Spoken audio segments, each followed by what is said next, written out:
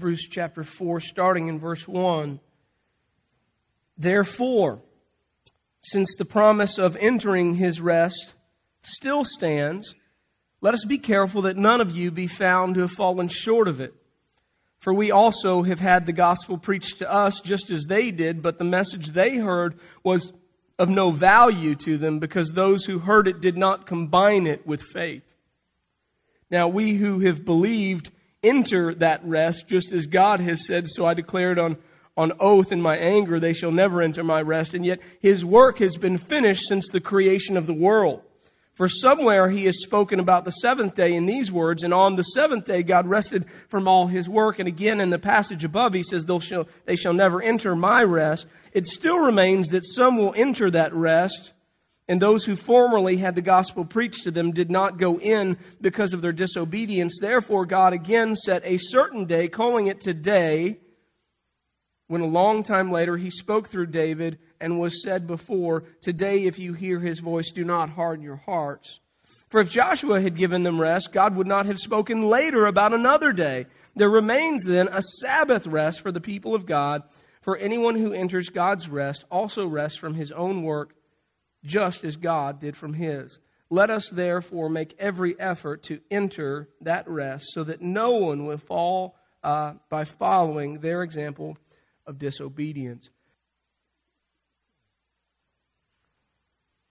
The observation we ended with last week has become our lesson today. As you see, Jesus brings better rest. And last week we talked about the fact that Jesus is better than Moses. And we said and really explained that chapter 3 of the book of Hebrews is really a reference to the Israelites' exodus out of Egypt, right? It's a reference to that exodus out of Egypt. Well, guess what? Look at verse 1 of chapter 4. How does that begin? Therefore. Okay, another conjunction. It means we're still talking about the Exodus. We're still talking about the Exodus from Egypt, and that means that needs to factor into how we interpret these verses. And so here's the truth of God that needs to guide our conversations this morning. Just follow this with me. And I want you to write this truth down. It's really important. I want you to understand it was not God's will for Israel to remain in Egypt or in the wilderness. It was not God's will for the Israelites, the children of God, it was not God's will for the children of God to remain in Egypt or in the wilderness. God's desire for His people was always the promised land. And that truth needs to guide our understanding of this passage, this conversation about the rest that Jesus offers, and even our thoughts about how those truths apply to our lives. And so that's going to bring us to where we'll be this morning. I want to give you three reasons why Jesus brings better rest. And here's the first. Jesus brings better rest because the rest of Jesus brings freedom from sin and death. The rest of Jesus brings freedom from sin and death. And there are really three different types of rest talked about in this passage, and all three are immensely important. And we're going to start with this Sabbath rest thought that's mentioned in verse 9 and 2. Now, friends, that's a reference to salvation, right? It's a reference to salvation. Now you think back with me to Egypt and the Israelites and how they got there, right? They settled there in Egypt because of Joseph. You remember him. His brothers were jealous. They were going to kill him. They decided not to kill him. They sold him into slavery. Ends up in Potiphar's house. Makes Potiphar this great man. He's a great servant. Potiphar's wife says, "Hey, Joseph, come to me." He runs away. She makes an accusation. He ends up in jail. All this, he's going to rise up. He's going to serve Pharaoh, be in charge of all of Egypt, be the second in command. And it's because of Joseph that the children of God end up in Egypt, where they flourish there, and God increases their number greatly, and then Joseph dies. Now, the blessing and the favor of God isn't removed when Joseph dies. The Israelites are still increasing greatly, and a new Pharaoh, a new king eventually comes to reign, and he doesn't know about Joseph. He wasn't a historian, evidently. But he does know that there are a whole bunch of Israelites in Egypt. In fact, so many Israelites that he says, listen, if these guys ever wake up, if the light bulb ever goes on, they're going to overthrow us. We need to enslave these people, make them our servants, and so let's beat them and make them work for us. And that's what happens. And so the people of God are enslaved, and it is harsh labor. They cry out to God. God hears their cries, sends them a deliverer. His name is Moses. Moses shows up. God used him to perform miraculous signs and to send plagues. It all leads to the Passover, right? The Passover, it's the death of the firstborn, and the only way to avoid that death is the death of an innocent victim, a blameless lamb. Pharaoh finally heeds because his son dies the speech, and he lets them go. But he changes his mind as they run. And they get to the Red Sea, and Pharaoh is in hot pursuit, and he is right on their tails. And so God tells Moses, I want you to hold the staff out over the Red Sea. And he holds the staff out, and the waters are divided, and they cross on dry land. And then God hardens Pharaoh's heart so that he enters with all of his army. Once the Israelites get on the dry ground, God closes the waters, and the enemy is swallowed up in victory. Amen. Now that is how the Exodus happened. Here's what it took, though. God had to hear their cries. It was God. God heard their cries. Even in their silent ones, in the inner thoughts of who they were, God heard their cries. God sent a deliverer. His name was Moses, right? And you remember that God gave Moses some signs. Why? Because the people were stubborn. If somebody from their own group had come up and said, hey, listen, I think we can overthrow these guys. I think we can take them. There's no way they were going to do it, right? They were enslaved. They had no belief that they could ever be conquerors. And so God sends a deliverer who has to perform miraculous signs in order to get their attention. And so whether it's the staff or it's the cloak thing, whatever it is, they've got to do this. You remember? And then there had to be the plagues. Why? Because Pharaoh's heart was so hard. And so the water, the blood, the frogs, the gnats, the flies, the livestock, the boils, the hail, the locusts, the darkness, and the death of the firstborn. Then there had to be Passover so that the Israelites didn't all lose their firstborn child.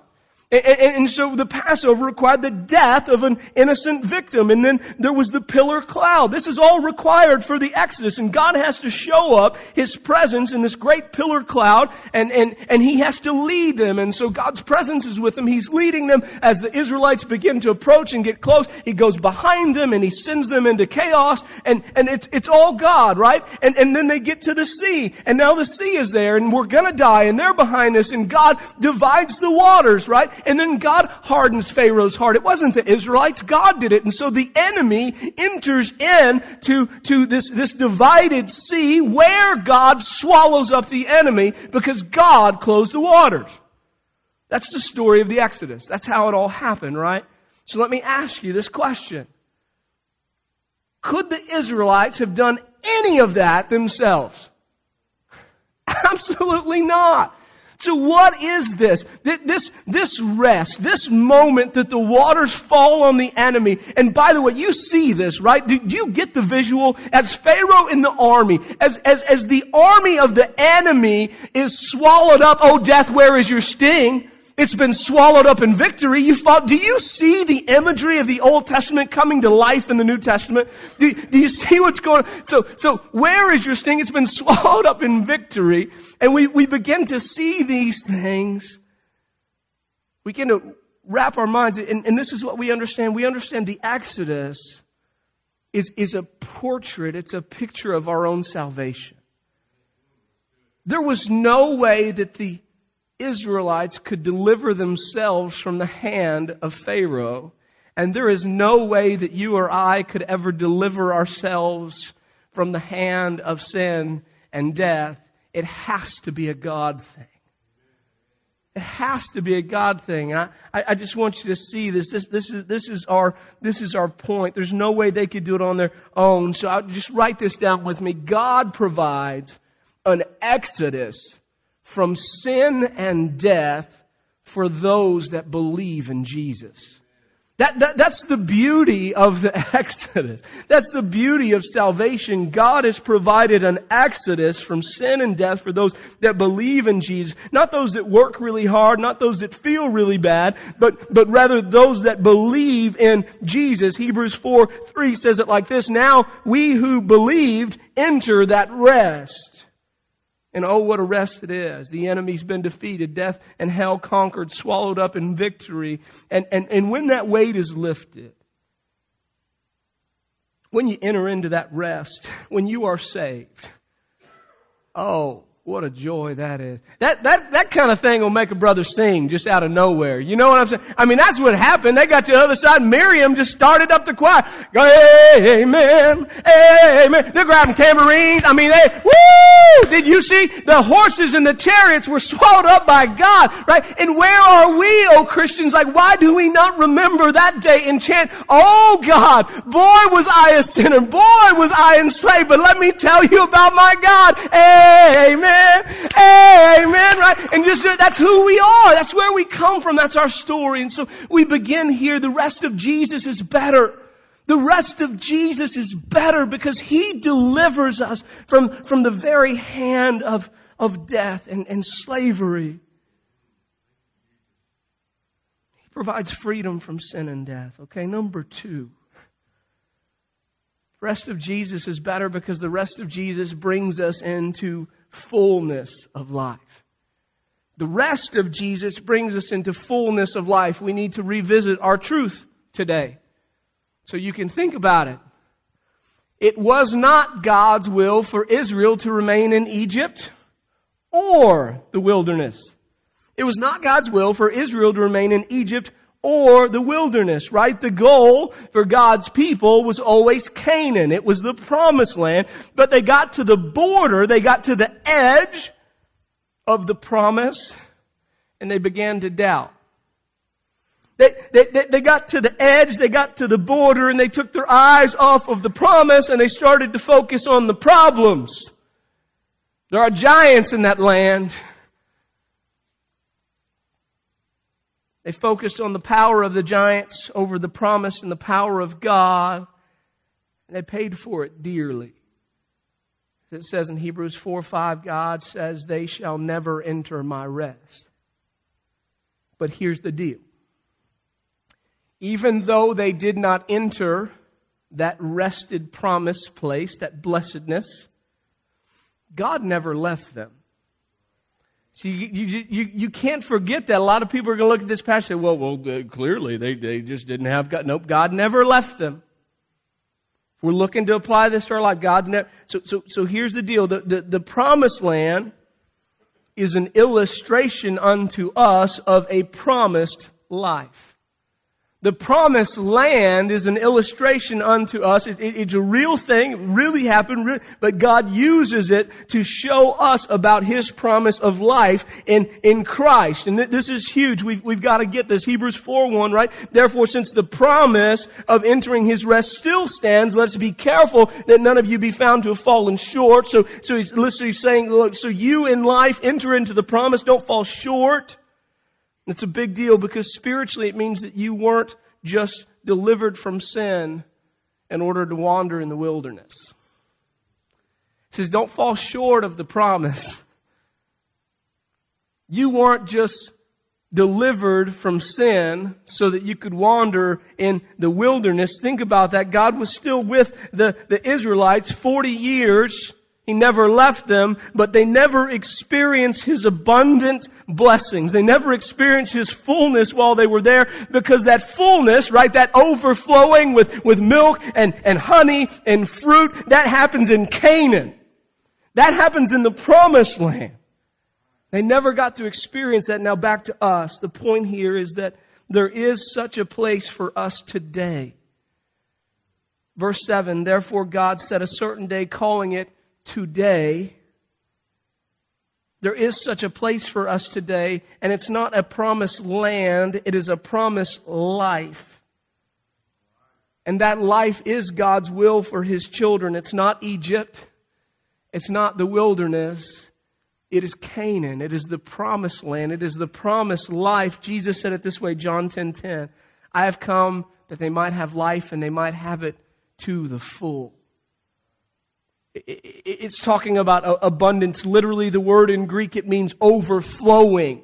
Overflowing. What was Canaan called? It was the land what? overflowing with milk and honey. It was the land with abundance of fruit where they got some grapes and they had to string them together on poles and carry them on two guys' backs, right? And God is saying, this is what I have for you. This is the life I have planned for you, but you only get it when you enter my rest in Jesus. So you weren't saved to wander in the wilderness. You were saved to enter into fullness in Christ. I've come that you might have life more abundantly, and we only get that abundance when we walk in Jesus. When we rest in Jesus. The first promise of rest is about salvation. The second promise of rest is about abundance, which comes through submission and obedience. It literally is the life of eternity here and now, and it's found in Jesus, the author of the eternal. See, something miraculous happened when Jesus came to earth. Isaiah 9:6, the beautiful passage. We're going to talk about it all during Advent season. It talks about Jesus, and it calls Him Wonderful Counselor, Mighty God, Everlasting Father, Prince of Peace, right? It's talking about Jesus. We have no problem with most of those words, but then we get to Everlasting Father. We say, wait, how can Jesus the Son be the Everlasting Father? Because that term in Hebrew, it means the author of all that's everlasting. When Jesus came, eternity came with Him, friends. When Jesus came and when we walk in Christ, we get to experience the abundance of eternity here and now. That's the promise of God. That's what it means to live a Spirit-filled life, to remain in the vine, to keep in step with the Spirit. It means that you have love and joy and peace. Not one of the fruits, it's all the fruit of the Spirit. You get it all. Love and joy and peace and patience and gentleness, kindness, goodness, faithfulness, self-control. It doesn't mean that God alters our situation. Doesn't mean that God alters our situation, but it means that His presence is overflowing in our situations. I don't know about you, but that's huge. To know that it doesn't mean that God's necessarily, and He can change my circumstance, but the great promise is that even though I walk into the land of giants, I walk into the land of giants that is overflowing with Jesus. That's the glory of it, right? That's the glory of this life. And friends, I'm going to tell you, most Christians, we are falling short here. We hear about abundance in Jesus, but we're like, I just don't want to give my whole self to Him. I mean, if I let go completely, I'm going to be some kind of freak. People are going to think I'm weird. I want to tell you, I want to be weird. You know what I'm saying? I want people to look at me and they go, but Jason, man, there's stuff going on with your wife's health and there's stuff going on with kids and there's stuff going on. And I'm like, yes, and it's never been better. Because Jesus is in every ounce of it and He's soaking through it and milk is pouring out of orifices all over the place and there's honey running down and there's fruit so big that I can't eat the whole thing in one sitting, right? Because that is the abundance that we only find in Christ. You are not meant for Egypt and you are not meant for the wilderness, my friend. You are meant for Canaan. You are meant for Canaan. There's one more type of rest.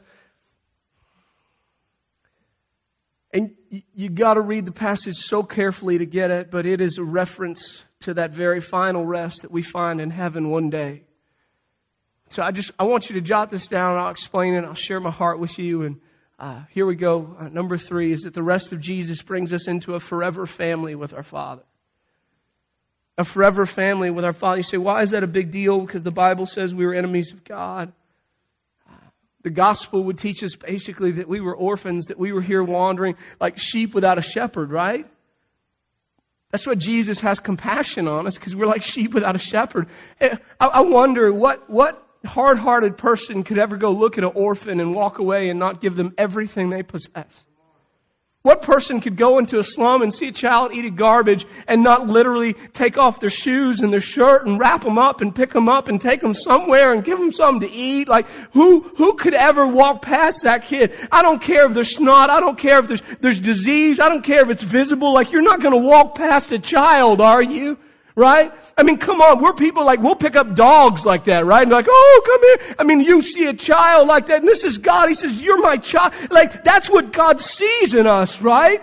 And so God, who loves us with all of His heart, says, listen, you're not going to be an orphan any longer. I'm going to adopt you and I'm going to bring you into my home and you will be well fed and you will be taken care of and you're going to be forever mine. And the process of adoption is huge. Revelation 14 talks about the kind of rest that's like. It says that they're going to rest from their labor.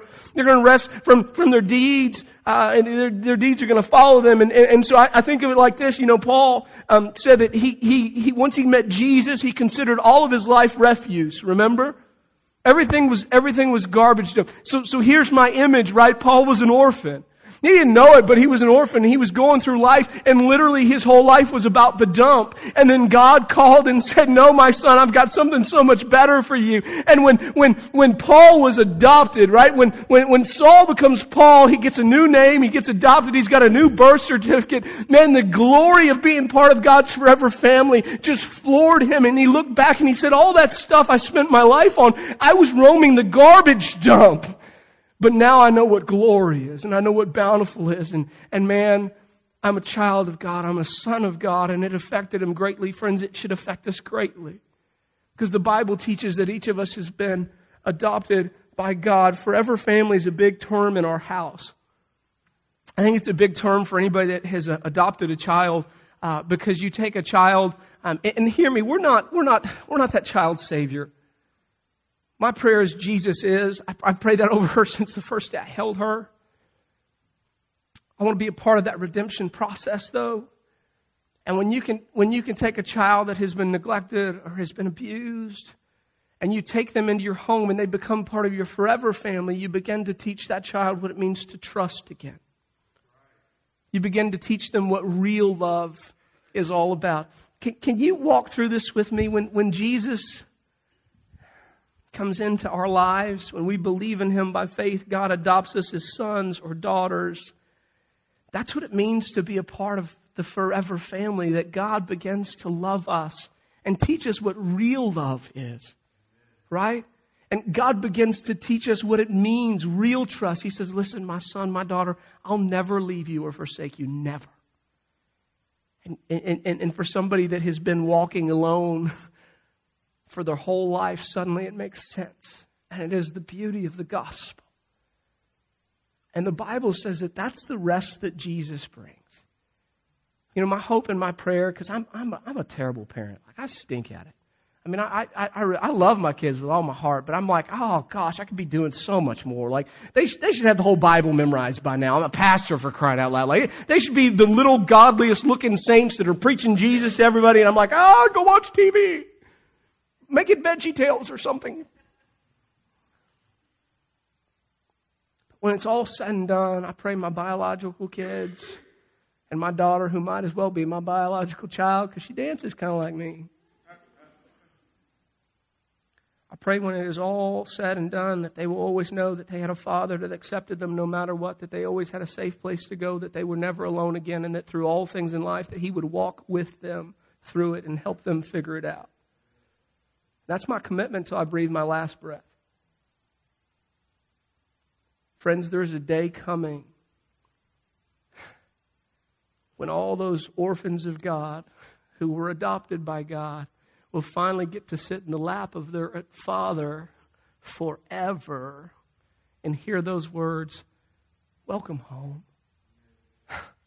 Well done. I'm proud of you. I love you. I love you. I love you. Jesus is better. So what do we do when we run into the gospel like that in the midst of Hebrews chapter 4 and it makes us all snotty-nosed and teary-eyed?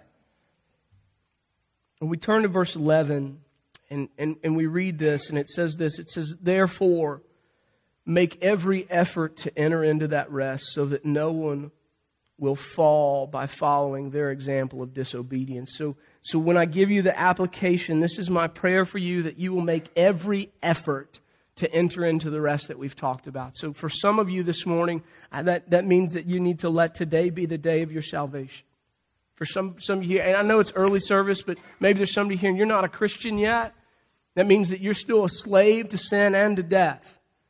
Now, I love you. I'm not trying to scare you, but if you die that way, you'll be a slave to sin for eternity. That's the gospel truth. That's not fire and brimstone. It just is the gospel truth that forever you'll be separated from a God that loves you more than you could imagine, that made you in His image, that has provided enough information for you to know that He exists just by making the sun come up and the moon come up. Like, God's already done enough. But yet you on top of that have heard the gospel, and you've heard that God loves you so much that while you were His hater, that He sent His Son to die in your place as the Passover lamb so that you didn't have to experience death. That's the gospel. So you've heard it now. And so my prayer for you is that today you would enter that rest of salvation. Today that you would cross over on dry ground. And today that you would bust out in the amen. Today would be the day. So if you're not a Christian, today needs to be that day. And so in a little bit we'll stand up, bow our heads, people will pray. Somebody will come down here snotty nosed about the fact that they haven't entered the Canaan yet, and they're going to be like, oh, I'm 40 years old and I've never entered into Canaan. And it's like, not too late. Today you can enter into Canaan, right? And so so they're going to be doing that, and you need to deal with this because this is of great importance. Number 2, those of you that have already crossed through the Red Sea, you've been delivered from Egypt, but you're still wandering in the wilderness. I'm going to pray that you would stop settling for a lesser life. You were not meant for Egypt, but just as you were not meant for Egypt, you are not meant for the wilderness, my friends. You are meant for so much more. You're meant for intimacy with God. You're meant for abundance. You're meant for overflowing. And just ask that question. Just ask Jesus, honestly, Jesus, am I overflowing with you?